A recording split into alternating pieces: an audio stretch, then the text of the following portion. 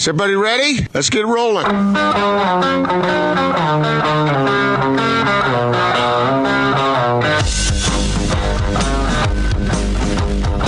This is The Big Show on 97.5 1280 The Zone and The Zone Sports Network. Big Show 97.5 1280 The Zone. Gordon Monson, Jake Scott. We're going to talk to David Locke coming up here momentarily, the radio voice of the Utah Jazz. We'll ask him some Jazz questions, but also want to ask him, of course, about his thoughts on the finals, free agency, what's coming up, etc. Yes, all that.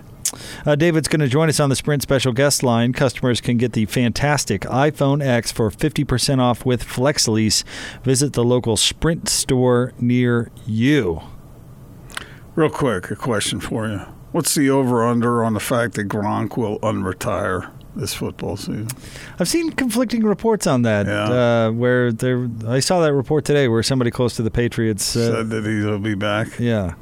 But see, Gronk is the type of dude that looks to me like he would enjoy retirement. However, his body is taking such a beating over his career. It wouldn't surprise me if he sat out for a while and said, I feel pretty good. Yeah, came back when it actually mattered. Yeah. All right, let's get out to the Zone phone. Joining us now, radio voice of the Utah Jazz and our good friend David Locke. Hi, David. Hello, I'll share a story with you that I think sums up athlete retirement. All right. So a good friend of mine is a guy by the name of Dave Wyman. I don't know if anybody remembers him, but he was a middle linebacker for the Seahawks and the Broncos. He went to Stanford. He probably had about 11 knee surgeries and then got cut by Mike Shanahan in Denver, and that was the end of his career. And he has a Stanford degree. Like, if there's anyone who ever would have known, like, okay, like, it's done. So he was in a meeting. I've heard this secondhand from my wife, who was in the meeting, and they were on the Seahawks broadcast staff at the time. And they were kind of going through that old Brett Favre story of should he retire, should he not. And Dave is this very kind of black and white person. Like, it's either, just everything's cut and dry, middle linebacker, Stanford kind of. And the conversation's going back and forth what Favre should do. And Wyman says, hey, life after football is no good. Everyone's like, okay, so that's the end of that conversation. But it's true, right? Like, you don't get cheered when you go pick up the cereal at the grocery store. Wouldn't that be great if you did, though? Way to grab those frosted flakes. That was amazing. We should. There should be some element. We all just get cheered for those basic things in life. I wonder what it would do to people. Be good for the self-esteem. That's great, right? Like, truly not to get too deep and philosophical, the thing we don't cheer is anyone ever being nice. That's true. Of course not. No, we really don't. Like, think about raising our kids. Like, you did well on your test, we give you congratulations. You get good grades, we give you congratulations. You do well in sports, we make a huge deal out of it. I'm guilty as anyone. You're, like, nice to the person next to you? Like, how often do you get cheered for that? You should be. I agree. We need a more positive world, more positive reinforcement. You're out raking the front yard and somebody walks by, nice job. Well, not you, Gordon. Right. Yeah. I don't know. My kids go to a summer camp that I really believe in and love, and that's what actually I think the summer camp does. I think it rewards. It's a little less competitive environment. It takes away a lot of things, and what it does is it rewards niceness, and I've always thought it's a really special place because of that. David, the latest from Woj about the finals is that the Warriors would prefer that Klay Thompson sit out tonight and rest for the rest of the series, but Klay is holding out hope that he's still going to be able to play. That sounds not likely to me. Talk about tonight's matchup if Klay is not able to go. Well, first thing is Toronto's have to get it, right? Like, at some point, like, you just they're missing 3 of their top 6 players. You got to go get the game. Even if 3 of their other top 6 players are great players of all time. I mean, we talked about the other day, Jake, when you were like, they don't have depth. I'm like, they got depth. Like, most teams, fine. Their 7th, 8th, and 9th guys aren't great, but their 4th, 5th, and 6th guys are better than anybody else's 4th, 5th, and 6th guys in the league. But at this point, if Klay doesn't go, you've got to get them. And then you really can do kind of this crazy box and one style on Steph. And the irony of all this is DeMarcus Cousins becomes just amazingly important to them because somebody's got to score. The thing I would be concerned the most about if I was the Warriors is the trickle-down effect of this. If Klay Thompson doesn't go, how many minutes does Andre Iguodala end up having to play? And then what's the lasting impact of that? And I think that's where things get really tricky for the Warriors here, is do other guys get fatigued or injured or exposed in some way that they hadn't been otherwise? Yeah, two things about what you said in that what you said there, David. The first was that as I'm watching that last game, I'm thinking to myself, okay, the Raptors have a great opportunity here, and they freaking could not grab the game by the throat when it was there for them to do so. And I was surprised by that. I thought that they would be good enough to take care of that business when the opportunity was there. The second part was what Steph said afterward. He said, "Oh, my guys stepped up and took care of the business." And I was sitting there going, no, they didn't. Not really. That offense really struggled once Klay was out. Well, they scored, one field goal in the final 5 minutes of the game on the Iguodala three, I think, was their only one. Yeah. I do think, and it's so cliche, but it's probably, it's the same reason some stereotypes exist for a reason. It's the heart of the champion thing. And there's just... whether it's and the two plays that jump out to me on the heart of the champion are two Sean Livingston plays that have happened in this playoffs. There's the Game 5, I think it was, against Houston, where there's the kind of lofted pass that Eric Gordon probably should have intercepted, and somehow Livingston gets it. And then there's the Iguodala three, but the first part of that is Livingston gets a pass that everyone, if you kind of look at it, it looked like Kawhi Leonard should get it. And give the Warriors some credit here. They just have either just enough experience in their back pocket, or they've got a special makeup, or Iguodala said, I'm doing this for Steph's legacy because he's the best guy ever. Whatever the reason is, there's something taking place with the Warriors that reminds me a little bit about the heart of the champion of the Rockets used to always come back, and frankly, you just knew you couldn't knock out the Bulls, right? Like, there's no greater chance than having the ball in the left block of Game 6 up by 1 in your own building. With Game 7, you're building in Scottie Pippen in traction in the locker room, right? And yet Michael Jordan comes around the baseline and steals it from Karl Malone. So to some extent, I think it's all the exact same thing we've seen for 20 years, that there's just something different about championship level teams. Gordon brought up something interesting the other day, David. Does the way that Kawhi Leonard, the way that he left San Antonio, does that affect how you view him now? Yeah, but evidently not for anyone else. Seriously? I mean, it's incredible. There's a real chance. We don't know, but and maybe that's the key of what he did, is he left so much doubt that you're not quite sure, and media people are scared down how to talk about it. But there's a real chance that he just tapped out for an entire season because he didn't want to play for the Spurs anymore, right? Yep. Like, we don't know what really happened. I'm not saying that is what happened, but that's in the list of things that took place. One of them is the dude got mad at San Antonio, just decided he wasn't playing for them anymore. That must scare the living daylights out of a lot of franchises out there, that a guy can do that to him and get away with it. That bothers me, David. I don't know what's true and what isn't, but it hangs over me every time I watch a guy play because I like him and I like the way he plays. What's not to like? I love it. But I still got that nagging feeling like something ain't right about this, and it bugs me. Meanwhile, you got Klay Thompson, who's over there saying, at least reportedly, that he wants to play, and it's his team that's saying, no, you better back off for a game and let that heal up a little bit. Jake was the skeptic that pointed out to me that maybe that's all just a ruse. Oh, I think on Klay that if Woj has the story, so I always feel this about Woj. Woj is so connected and he's so great, but I always feel like anytime there's a story that comes out from Woj, someone wants it out. Right? People know they're going to Woj to give out stories now. Like, he's reached that level as a reporter. Gordon, you've been there, right? You get great stories, and and then you also have to know that the person wants it out there. So the Warriors wanted that out for a reason today, which is I think that Klay Thompson's not playing, and they're trying to allow Klay to the only way they can get Klay to not play is to find a way to spin the narrative in a manner so that Klay can still maintain his, warrior type persona that's now being built up. And I think that that's what he wants.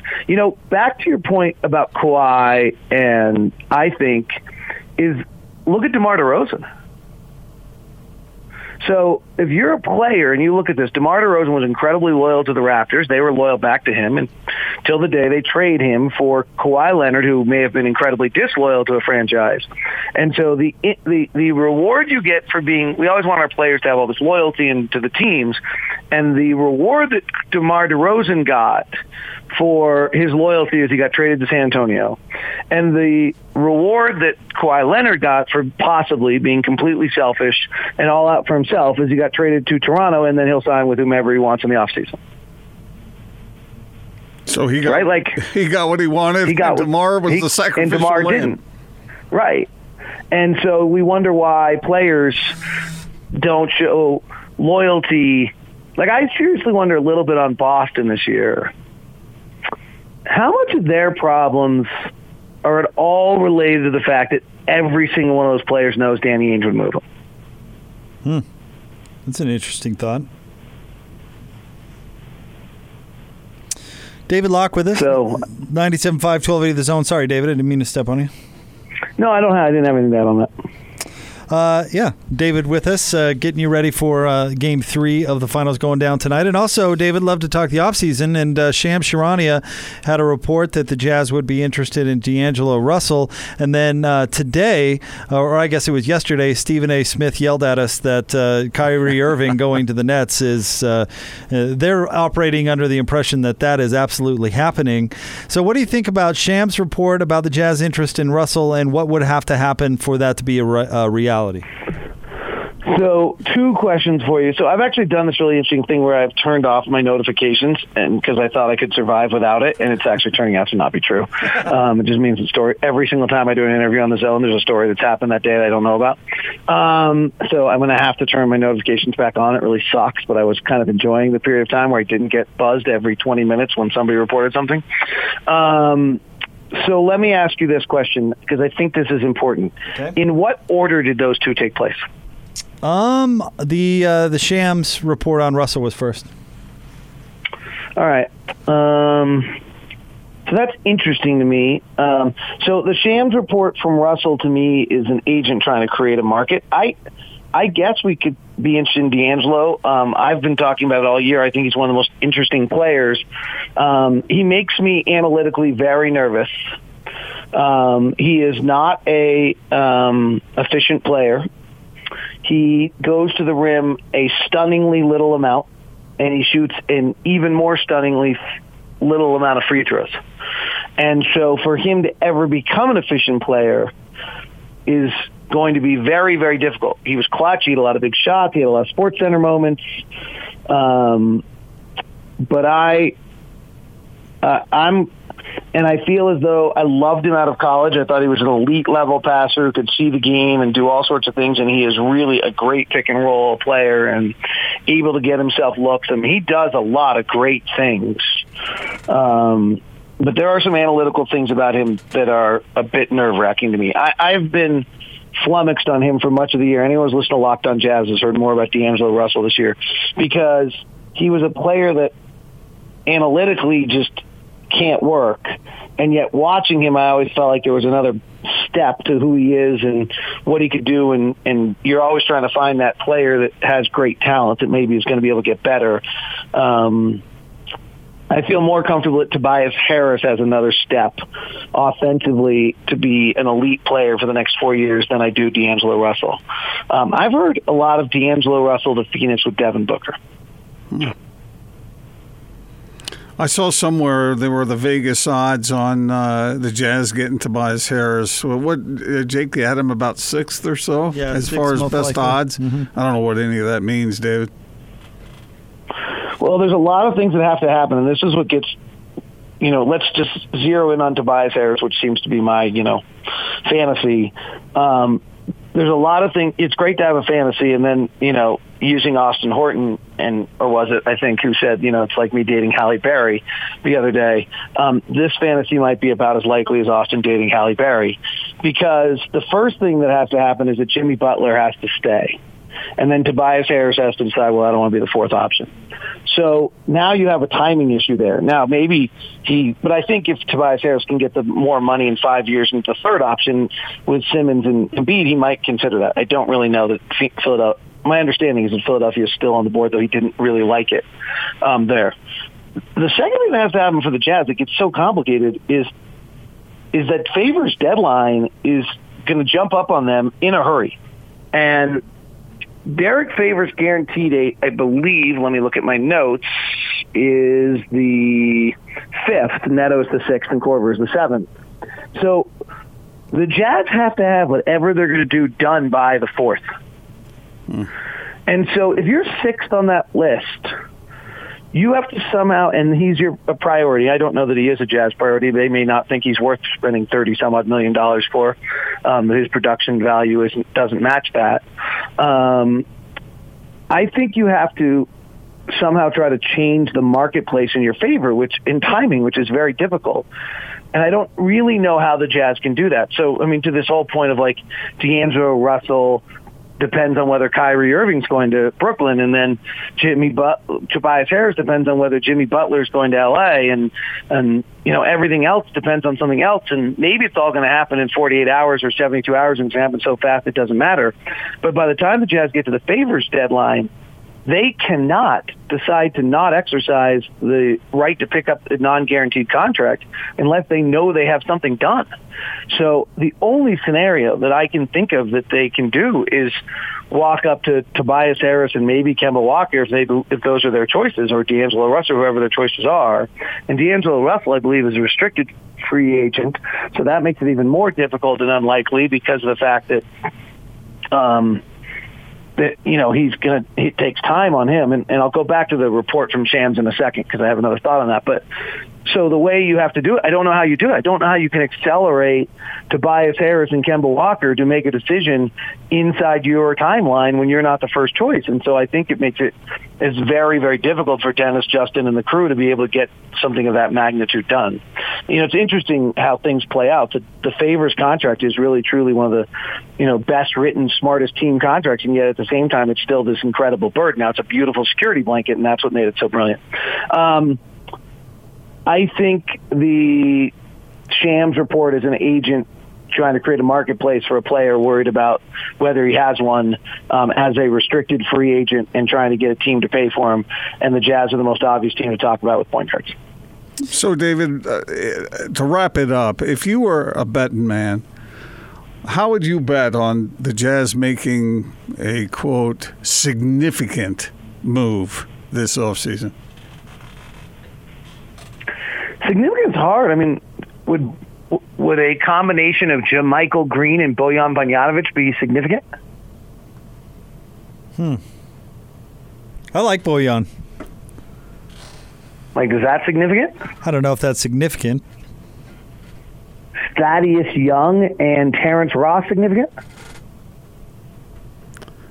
I'm not sure people would think that way. Okay, is Nikola Mirotic and Corey Joseph significant? See, I think these aren't necessarily significant right out off the bat, but if it works, it certainly could be significant, don't you think? Right, I mean, I got to work. Like, I don't know the answer. The one that's interesting, and I think this is so funny all the time, is everyone's like, well, we got to get some athletes. Okay, I just want to remind anyone, if an athlete can dribble or shoot, they're a star, not an athlete.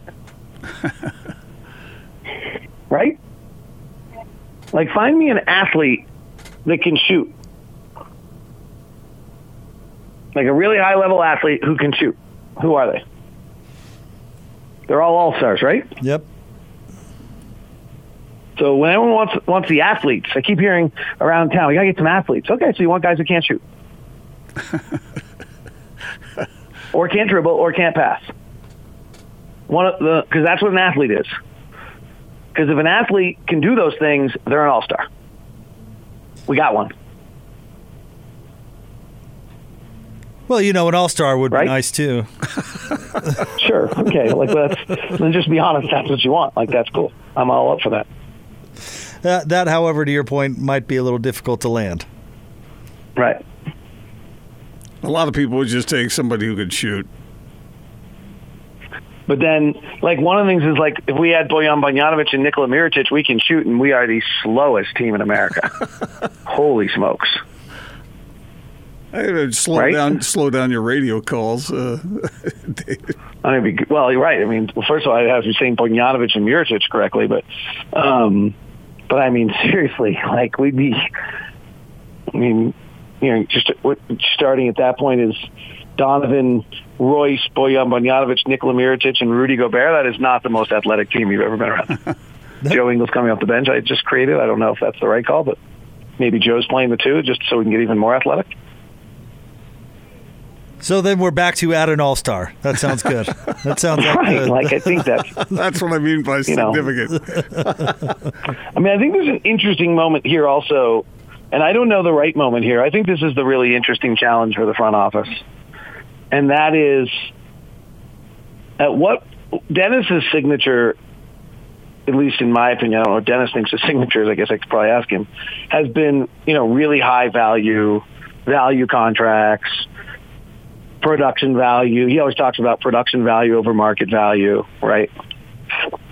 Like, I do wonder, and maybe this is just the fan in me, if there's a moment in time where you just have to decide, all right, our production value says he's $22 million, but you know what? It's going to cost $31 million to get him, and we just got to go get players.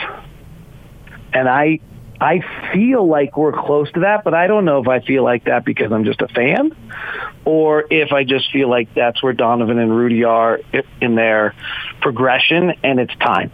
And that, Tobias is probably not ever going to be an all-star in the NBA, though I think he has a chance. I do think he's kind of the most untapped offensive player in the league. But he still might not ever be an all-star, and you're paying him $30 million, and that's insane, and it might be right. I think you are bang on with the latter scenario, David. I think you can trust yourself. You're thinking the right way. Yeah, I mean, I really can always trust myself because my record will stay 0-0 forever, and so I will be always right. Well, you're always right in my mind too, David. We always appreciate you coming on. You're the man. Thank you so much. Thanks, David. It's the easiest job in the world, baby. Thanks, David. David Locke, radio voice of the Utah Jazz. Want to remind you about our friends at the Ute Conference Football. They're introducing their new Fall Flag Football League. Boys and girls ages 5 to 7 learn to play, love the game, have a great experience. Come play flag football. Sign up today at uteconferencefootball.org. It's that easy, Gordon. You just find an athlete that can shoot, pass, dribble, do it all. That's it. That's what you need. How hard could it be? I mean, Kevin Durant can do it. Somebody else can too, right? Sure. And if they can't do it now, they can learn it. All right. We'll have more straight ahead. Stay tuned. It's The Big Show, 97.5 and 1280 The Zone.